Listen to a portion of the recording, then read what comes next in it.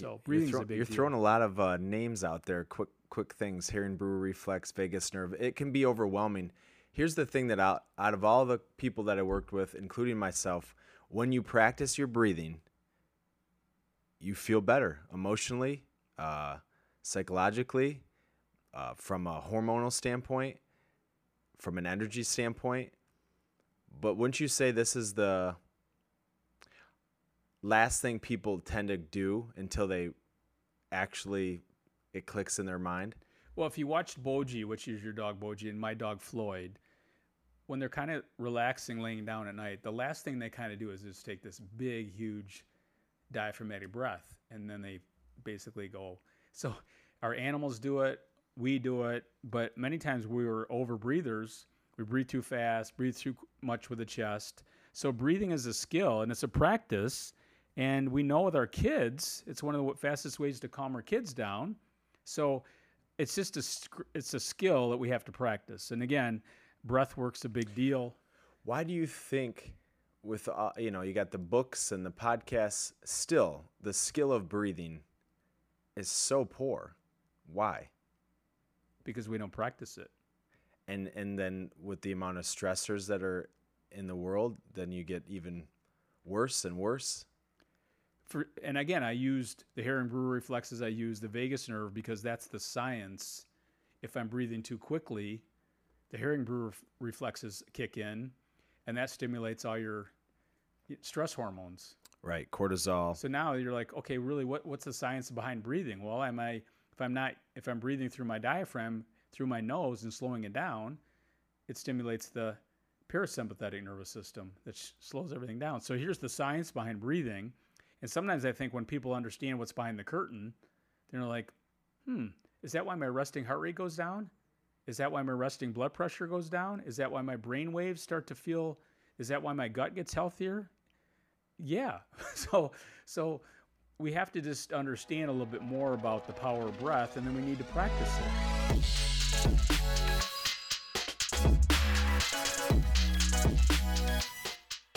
All right, as we record this podcast on a rainy, dreary day, we're going to talk about something pretty common. It's pretty heavy, but I think it needs to be talked about more as more and more people struggle with it. And so title of this is How to Manage Anxiety and Depression with Lifestyle Changes. This is Matt Johnson in the Ontario Living Studio.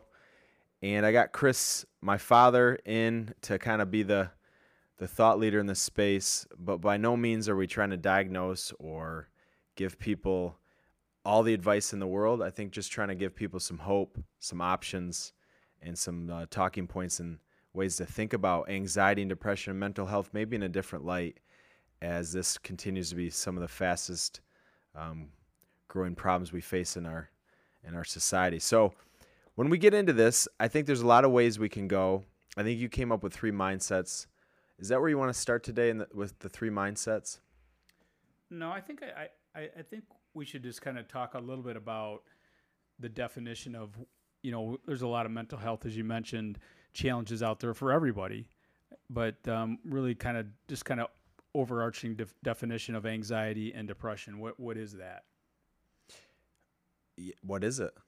Well, I think we try to make it really, this is a very complicated subject, but we want to make this pretty simple today, of what really the takeaway is, that people don't have to cross this bridge alone and they don't have to be by themselves and they can get some help. But number 2 is really understanding there's amazing things you can do to help with anxiety, which we talk a lot about as the fear of the future. And depression, we're kind of paying attention of, what's going on in the past. And so if you can anxiety is fear of the future. You're anticipating something in the future. Mm-hmm. Yep, lots of fear, lots of the unknown. The sky's falling, and it's easy to kind of go down that pathway. And depression is dwelling in the past, saying I should have, could have, or lots something happened to me. Yep, going back in time and saying, hey, and then the next thing you know, we're out of balance. Or we're not present. And we're not present, because you really can't be in either one. But we're not trying to diagnose or fix anything today, but we're going to throw some areas that I think people can do to help them feel better, because I think everybody gets out of balance. We talk a lot about polarity management, where the body gets out of balance. And so Yeah, balance is a boring word to me. Nobody truly wants balance if they want some type of And there's no result. such thing. Really, what we're trying to recognize is when we really get sideways in one area or the other. And I think people just have to, if you're not sleeping or you're not doing this, you just got to step back and say, okay, before I start down the path, really what's causing these symptoms that I'm addressing? Again, back to anxiety, the fear, the depression. I'm having trouble with my mood. So I think that's really the direction we want to go, is a little beginning of what it is, and then really what can you do? What can you do? What can we do? What can I do to manage some of these things we're dealing with today? So I think so when we define anxiety and depression, it's really not that simple, because they have similarities and they can have an ebb and flow in their own space. So you can be anxious and depressed. You can be only anxious and you can be only depressed, and it could be 90% of the time you feel great and 10% of the time you don't feel great. So it's got some ebb and flow, and I think the reason it's got ebb and flow is because the true definition of anxiety and depression is just not being present. And so anxiety tends to be something in anticipation of the future that hasn't happened, and depression tends to be something that has happened in the past, or you interpret it a certain way. So I think that's a first lesson of understanding the solutions right in front of us if we look at it, of how to be more present, how to be more in the moment. Now, you do want to plan, you do want to prepare. If I'm going over to your house later today, I'm going to try to plan and prepare. When do I need to leave? Which direction am I going to go? Do I need to pick anything up? That's not the problem. The problem isn't thinking about the future. The problem is when you create harm in the future. So if I'm anxious about driving because I'm fearful of getting in a car accident, I've created harm in a situation that hasn't started. And you can kind of take that through our society, where everything is so not in front of us. It's on the internet, it's social media, it's the news, it's the stock market, it's the next virus, it's what my kids have to do to get into college in 10, 15, 20 years, or it might be what my kids are going to do in college and they're not born yet. So this is something where the speed of information and technology is off the charts, and yet we have less skills to be where we currently are. And there's a saying of be where your feet are. And that's exactly what we need to learn how to do, is to be in the space that we're at. And what you'll find, and we've been with a lot of thought leaders in this space, is when you're in the moment of right now, there's really not that much pain. It's what we do with our thoughts and our mind to take us to that point. So I think that's a great way to start of the definition of anxiety and depression, and working backwards to how do we solve it. So let's go into the 3 mindsets you have for solutions. Well, I think the first mindset is just understanding, how to balance or get back into understanding the nervous system, which is stress. So we've talked a lot about stress many times on this podcast, but it's a wrecking ball, and it's a wrecking ball for many things, including mental health. So I think the first thing is understanding that the sympathetic nervous system, that's the gas pedal, and the parasympathetic nervous system is the brake. And again, are we understanding a little bit? So when the sympathetic nervous system is on, I'm probably going to be more fearful, more worry, everything's speeding up. I'm going to have trouble sleeping. I'll have trouble with pretty much anything. And then the parasympathetic nervous system, everything's slowing down, and man, it could slow down so much that I have trouble getting out of bed. And so really the understanding is understanding the nervous system and how do you bring that back. And a big part of understanding stress is physical. So if we feel that we're threatened, it doesn't matter what's real or not. We just had a huge thunderstorm come through here, and there was hail and there was wind, and there's been tornadoes all over the Midwest. But again, we can really go down into that rabbit hole, or we can reframe that conversation and say, hey, what is the boogeyman? How hard is it? What can we say to ourselves? So I think step number 1 when you're looking at the nervous system is recognizing that stress is physical. And number two is, can we reframe our conversations with ourselves? I think that's a big deal. So mindset number one is we have to balance the nervous system, understanding where that balance comes from with the gas and the brake, the sympathetic, parasympathetic. And the way that you do that, you were saying, is twofold. So what was number one? So the first one really, again, is reframing conversations. So that's me I'm going over to your house later, and I'm going to reframe that driving is safe. Yeah, and I think if you keep drilling down, many times it's not as scary as we think. So that's the hardest part that most people don't really talk much about, is the reframing the conversations we have with ourselves. We have about 50,000 thoughts a day, and many times we repeat about 90% of them. So are those 90% of our thoughts, are they going in the rabbit hole that's driving us down here? Or am I really kind of catching myself that, hey, it's not as bad as we think? I like the reframing mindset of there's abundance and then there's scarcity. So abundance is, I lost that business today. Doesn't matter. There's more business. Scarcity is, lost that business. My business is going to crush and crumble. I'm going to lose my house. I'm going to lose my car. And so I think that's a great way to look at reframing is, do you come from it from the abundance standpoint of there's more opportunity, there will be tomorrow, I'll do my best, or the scarcity, if I screw up one time, everything will crumble. And I think too, again, if you really went deep, many times I was in Boston last week speaking, and one of the questions came up about mental health and stress, whatever. And so we talked about reframing, and I said, just think about this for a minute. What are the three things that keep you awake at night?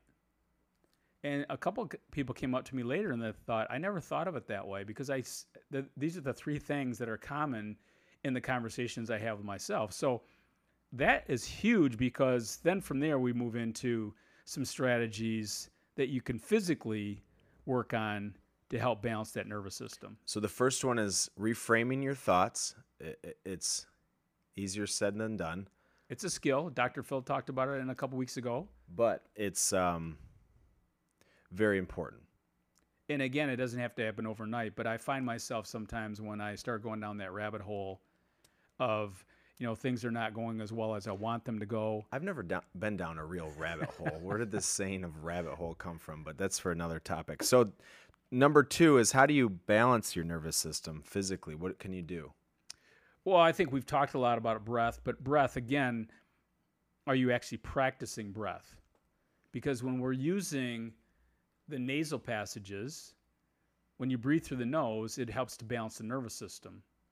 The right nostril is the sympathetic nervous system, and the left nostril is the parasympathetic. So doing alternate nostril breathing is one of the fastest ways to balance your nervous system. And then number two is you're starting using your diaphragm. So I'm taking a deep breath, and the belly is actually expanding. And when I exhale, the belly comes back in, and that stimulates the vagus nerve. And the vagus nerve is what shuts down the sympathetic nervous system. So there's some real science behind that. And if I'm breathing too rapidly through my chest, I'm going to stimulate the Herring-Brewer reflexes that cause other hormonal stimulation, which now ramps everything back up. So breathing is a big deal. You're throwing a lot of names out there, quick things, Herring-Brewer reflex, vagus nerve. It can be overwhelming.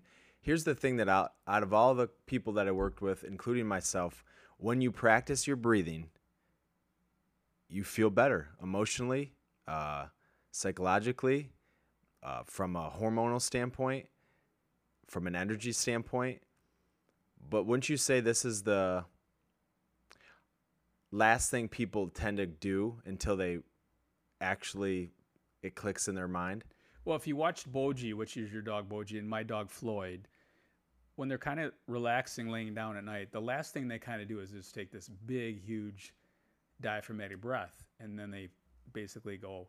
So our animals do it, we do it, but many times we were over breathers. We breathe too fast, breathe too much with the chest. So breathing is a skill, and it's a practice. And we know with our kids, it's one of the fastest ways to calm our kids down. So it's just it's a skill that we have to practice. And again, breath work's a big deal. Why do you think with you got the books and the podcasts, still the skill of breathing is so poor. Why? Because we don't practice it. And then with the amount of stressors that are in the world, then you get even worse and worse. And again, I used the Herring-Brewer reflexes. I used the vagus nerve because that's the science. If I'm breathing too quickly, the Herring-Brewer reflexes kick in, and that stimulates all your stress hormones. Right, cortisol. So now you're like, okay, really, what's the science behind breathing? Well, if I'm breathing through my diaphragm through my nose and slowing it down, it stimulates the parasympathetic nervous system that slows everything down. So here's the science behind breathing. And sometimes I think when people understand what's behind the curtain, they're like, is that why my resting heart rate goes down? Is that why my resting blood pressure goes down? Is that why my brain waves start to feel, is that why my gut gets healthier? Yeah. So we have to just understand a little bit more about the power of breath, and then we need to practice it. And so without getting crazy, but if you can practice breathing a minute or two every day, and it doesn't cost a dime, now we develop the skill. Yeah, I think it's, if there's one takeaway, everybody, even the most, Dr. Phil, who's been doing it 50 years, any meditation expert is going to tell you it's not an end game. It's a continual progress of just getting better and being connected with your breathing and doing it in a way that can become habitual and part of your life versus a chore and something you do only when you have pain. See, one of the things that when I work with people, anxiety, depression tends to be the focus when people are anxious or depressed. But as we all know, we don't have it 100% every day, all day. And so when we're not depressed or anxious, that's actually when we should be practicing some of these skills as well. So it's not just when you're anxious that you should be working on your breathing. Actually, it becomes hard. If you really don't have the skill, when you're anxious for something, just focusing on breathing can be very hard. Well, when we bring groups in here and you watch them work on their breathing, you can tell the people that have a lot of anxiety because they really don't want to sit still. So it creates a lot of stillness that we talked about this last week. It's not comfortable, but it is a skill that takes time that now I have much more control on both sides of the equation. Because you said earlier, many times it's a combination of things. It doesn't always have to be depression or anxiety. Sometimes it's just a combination. But I think breathing is step number 2 after we talk about reframing. And then we get into sleep and the power of sleep. Because if people are depressed or they have anxiety or anything in between, sleep turns into a real problem. So it's a symptom on both sides of the equation. So if you're not sleeping, that might be a first step like, what's going on in my gut? What's going on in my nervous system? Why am I not sleeping? Let's address that. And then, there's a lot of things to help improve sleep. But again, back to the breathing. If you can get the nervous system relaxed, you're going to sleep better. And then the last thing is, I like to call it pace of life. And do you have enough space to handle your pace? Because when my pace of life gets going too much, I probably don't have a lot of time to work on my breathing or eating correctly, or just everything's going 900 miles an hour. So now, and many times I'm anxious. So because I don't have enough space to handle the pace of my life, and everybody's in a different place. So if you have more pace, do you need more space? For sure. But that's hard. It's very difficult, and you just need to recognize that rest and rejuvenation is so powerful for overall health, including mental health. So but again, it's like any engine. If the engine is working so hard, anything, you're gonna understand that it does need a period to just kind of cool down. But if your engine's kind of just going at a very slow pace, it probably can go a long time. But unfortunately, with humans, I think the people that we work with that have fast pace, back to that scarcity, they think they can't slow down at all, or they're going to give something up. But it's the opposite. You actually need more space, and then you'll be able to handle more. And I think if you're looking to really recognize this, do you have much stillness in your world? And when you start bringing stillness, that's why nature is so powerful for overall health, including mental health, is that it allows you to, everything slows down. So those are just mindset number one, is really recognizing that stress is physical. How do you reframe conversations with yourself? The power of breath. If you're not sleeping is a great indicator that something's out of balance. And then do you have is your pace of your life equivalent to the space that you have? And if you don't, you want to create that space. And those are all in our control. Everything is in our control. And this is, again, the point of this podcast is that we have so many people that reach out to us, but this is not step one. In reality, this needs to start just recognizing that I do have much more control, and this doesn't cost a dime. It just takes practice. All right, let's go into mindset number 2. So mindset number 2 is understanding the power of nutrition and how the food we eat affects so many things, because you have the gut-brain connection.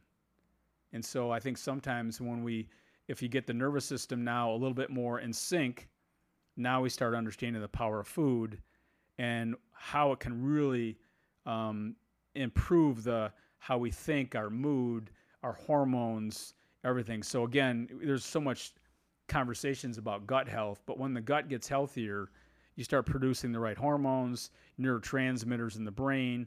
I mean, the list goes on and on. So, and again, when you look at the enteric nervous system, it's the two brains. It's the gut and the traditional brain that they work together. So they're not independent at all. They're completely together. Yeah, so the enteric nervous system is the gut, and it is a nervous system, and that's why it's called the second brain. So we all know about the central nervous system, but very few people have ever heard of the enteric nervous system, which is this neurological wiring that runs through your entire digestive tract.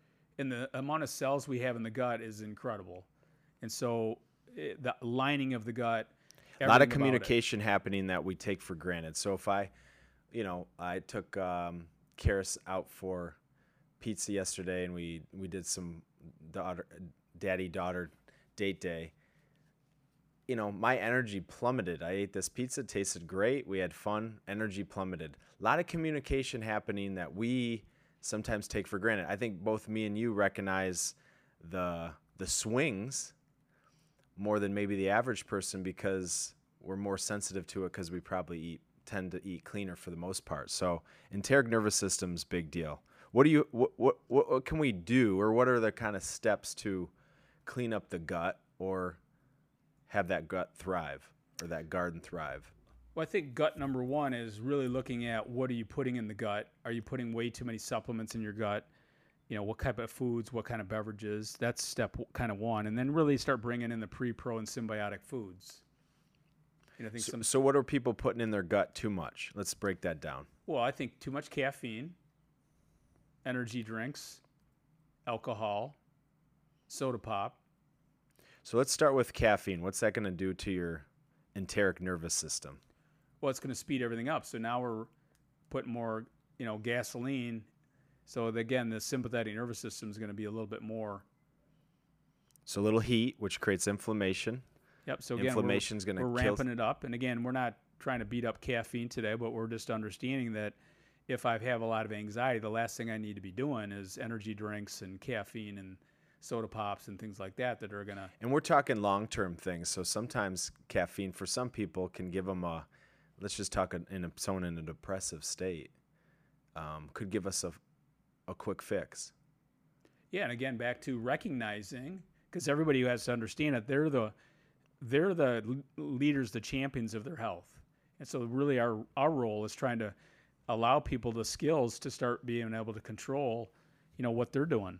So I think the big one is start recognizing, what am I putting in my body? And then that number two is, am I deficient in nutrients that are causing me to be. Yeah, before we go into that, so beverages are a big deal that can be overlooked. So are you putting too much caffeine? Yeah, I mean, energy look at some drinks? of the, just sweet drinks we're putting in our body. There's a lot of things out there that I was in Boston last week coming through the airports, and I'm like, do they just have real water? I mean, there's just so many options. No, they don't. It doesn't exist. Give me real water. The other thing is alcohol. Alcohol is something that obviously everybody wants to know.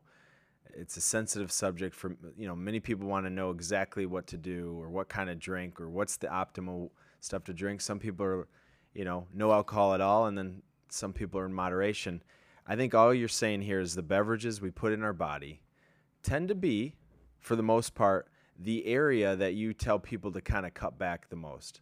Food is, I think, somewhat common sense. For some reason, I think when we drink it, we tend to forget that it does have the same benefit or detriment to our digestive tract. Well, I had a guy that had hiccups for 2.5 years, and he really didn't pay it, and nobody even really asked him what he was drinking. And so his body, his mind, he was a wreck, but he was drinking 2 pots of coffee a day. Now, that's kind of common sense, but then he would drink, 3 or 4 alcoholic beverages at night. So you're doing things to get you going, and then things that take you down. And then when we started changing the beverages he was consuming, not saying we're anti-alcohol or caffeine, we just really cut everything down, and then we started adding better foods. And so his garden started getting healthier, hence everything started improving, and then slowly over time his hiccups disappeared.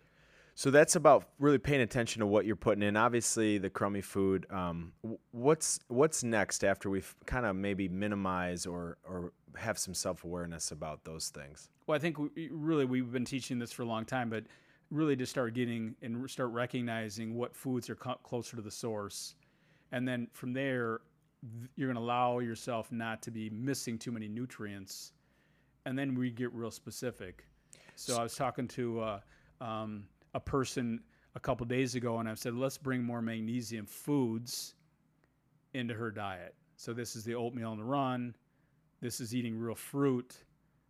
This is coconut, cacao nibs. So we really loaded up with this magnesium type breakfast. Yeah, and so the idea around eating closer to the source is when you eat closer to the source, you're going to have these nutrients that you're missing. Instead of getting so fixated on what those nutrients are from the get-go, you start eating more whole foods, they tend to be in there. And they're going to be much more absorbable than anything in isolation. I was reading something the other day with the craze of intermittent fasting.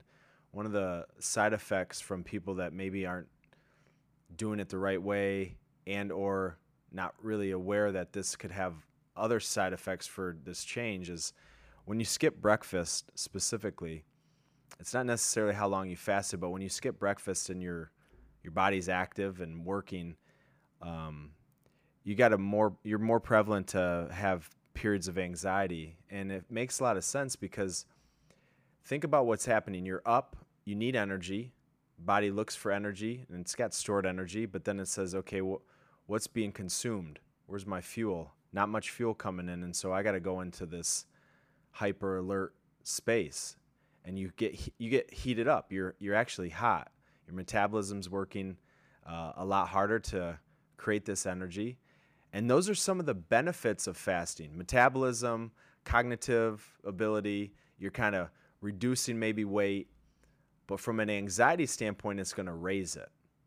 And so I think we've seen a lot of people that are going after whatever, trying to lose weight, trying to cut back, trying to follow whatever they see on the internet, and they forget that there sometimes could be something that also follows it. And that's a big one, is anxiety, especially people missing breakfast. So if anxiety is something you're struggling with and you're saying, well, some days I have it and some days I don't, something to look at is saying, are you eating breakfast?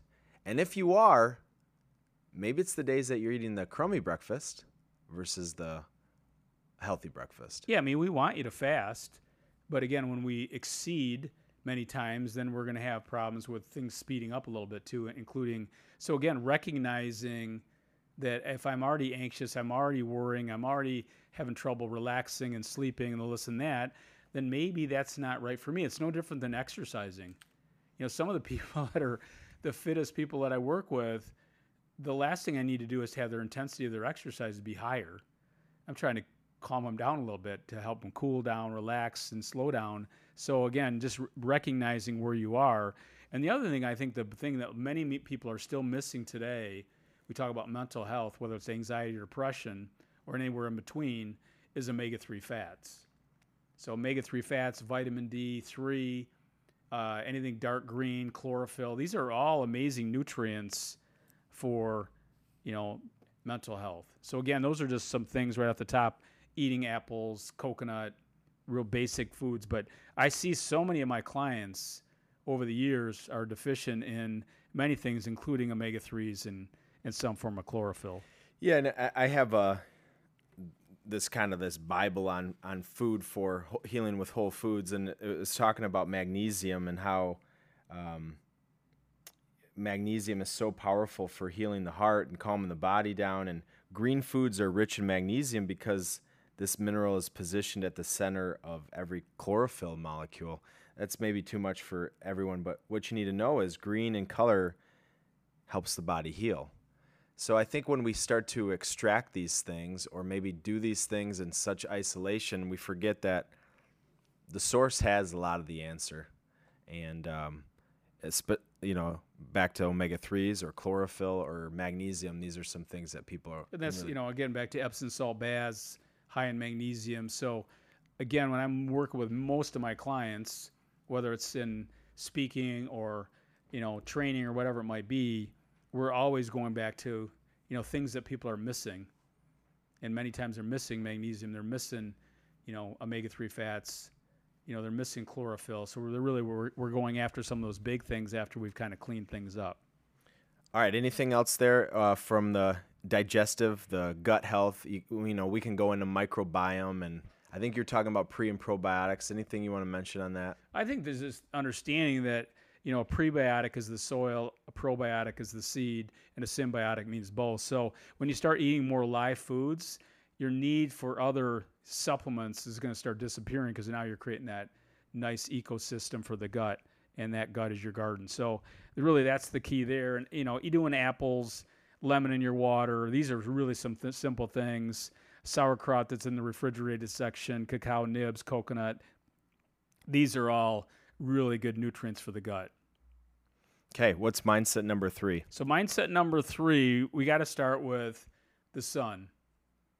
And even though it's cloudy today here in Michigan in the spring, but just getting outside on a consistent basis, I think we saw a lot of this during COVID when people were locked in their offices, in their bedroom or whatever it might be. But we need to get outside on a regular basis and look up into the sky. We need to get some type of a sunlight, and that is so powerful. So I think if you're struggling with mental health, get yourself a daily dose of sunlight every day. That's step number 1. Number 2 is the power of nature. I can't say this enough. I feel blessed that I live in a nature preserve, but when I feel like I'm a little off, I'll take Floyd outside in the woods and just amazingly in 15 minutes, I'm just paying attention to the nature and the sounds or lack of sounds. And so I think nature brings us all back. And I think sometimes wherever you live in the world today, we're not around nature enough. And when we're bringing nature back into the world, I say this all the time. If at some point in my career I could go in the mountains of Colorado for 6 months, I think you could probably heal most things. And a big part of that was getting people outside and in the sun and getting them out in nature. And then from there, we got to go into movement. Because if we could put movement in the bottle, motion creates positive emotion. I truly believe that that's a great place to start. And if a person, as I mentioned earlier, has a lot of anxiety, I need to create movements that are a little bit more restorative and relaxing. If people are having trouble getting out of bed, they're depressed, I need to get them moving. So if you feel like, hey, there's one thing I can do, and my mom used to tell us all the time, quit moping around the house, get outside and go play. So I think I think all moms were right when they were talking about that. But again, those are some really simple things, and a big part of movement is creating play. Because when we play, we're in the moment. When I work on my balance, I'm in the moment. So there's a lot of things you can do from a movement standpoint. When they're moving and they're breathing and they're balancing and they're playing, these are all things that allow the mind completely to reset and kind of get back to, homeostasis. And I think that's what we all struggle with sometimes. So using some things to really get present. So the sun, circadian rhythm, you're going to know that the sun's out. Or, yesterday I don't know if it was a full moon, but I woke up at like 5 with the moon flashing those are all good things because it creates its cues. It's clues. So artificial light and the office lighting, these things are fake, and so the body gets very confused. So kind of setting ourselves up there, and then And I think too, again, spring's coming, depends on where you're at in the world today. But one of the things we did as a kid, and I used to talk a lot about this, but my mom would lay us on a blanket, and we would look up into the clouds, and we just stare up into the clouds. And I still remember this today. It was like, it's so relaxing. And so is there an app for that now? Probably. I'm just kidding. But as our grandkids get older, we're going to do more of that stuff. We're going to sleep outside in a tent. I mean, there's going to be lots of things like that. But I think as the spring's coming here, if you haven't done this in a long time, get a blanket and lay on the blanket and look up in the sky. Yeah, again, these things are powerful and they're missing. So sun, nature, movement, play, these are all things that are being removed. So the sun, we got lights, we got apps, there's even fake sun lamps you can get. Not saying they're not, they're good things, but it's not the real deal. And then you got nature, people are creating these false spaces that are more nature kind of feeling. So we're trying to kind of fake it when we can just kind of go out there and do it. And then movement, so many different ways to move, and we get so fixated on, well, am I doing the right program, the right sets, the reps? Are you just moving your body? And then then play. Let's pause it for that for just a second, because I think you just hit a really powerful spot, that we got to get out of the mindset of what movement does for the body. Here's my abs, here's my arms, here's this. My glutes, whatever. What the number one benefit, in my opinion, movement does is what it does for my mind. It calms my mind, relaxes my body. So even if you only have 5 minutes or 10 minutes or whatever just to move, it's really what it's going to do for your mind. Well, and then I'm going to throw it back on you. As you were a bodybuilder around a bunch of bodybuilders that were doing a lot of hours, specific movements. Let's just say I'm working on my lats because my lats don't wing out enough for my pose. They're going to get hyper-focused on doing lat movements, right? Which then probably creates anxiety that I can't miss a back day and da-da-da-da-da-da.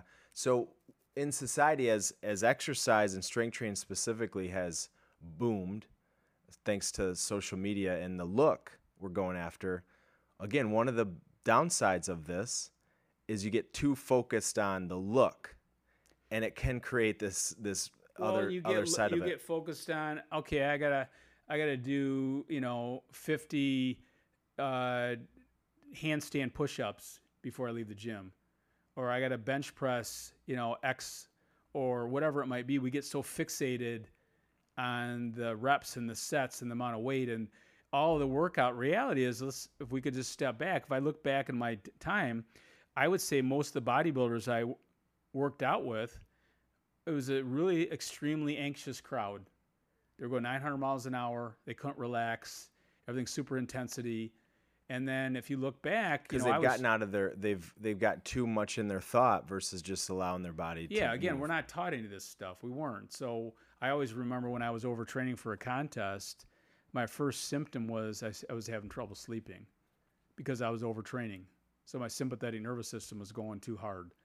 And so as I competed more, I always started recognizing that, okay, I'm at the edge. I need to back it down. I need to take a day off. I need to work on my breath. I need to do some of these things. So, and I got much more skilled and I got in better shape, believe it or not, as time went on, doing less.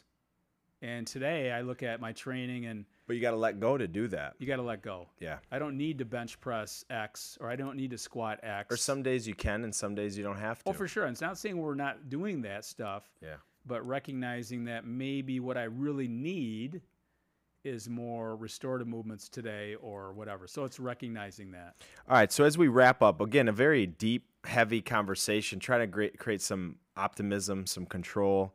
3 big mindsets. Number 1 is we got to balance the nervous system. Stress is physical. Number 2, what you eat and your gut is going to have a role in how you think and feel. It's the enteric nervous system. So the food we eat, the drinks we put in our body, the supplements we put in our body do have a big role. And then number 3 is, I'm just going to call this kind of letting go and getting back into nature. Sun, outside, daily movement, creating play. What do you want to wrap up with as we talk about managing anxiety and depression with lifestyle change? Well, I think we kind of mentioned this at the very beginning, but, in our world today, you don't have to cross these bridges by yourself. You don't have to do this alone.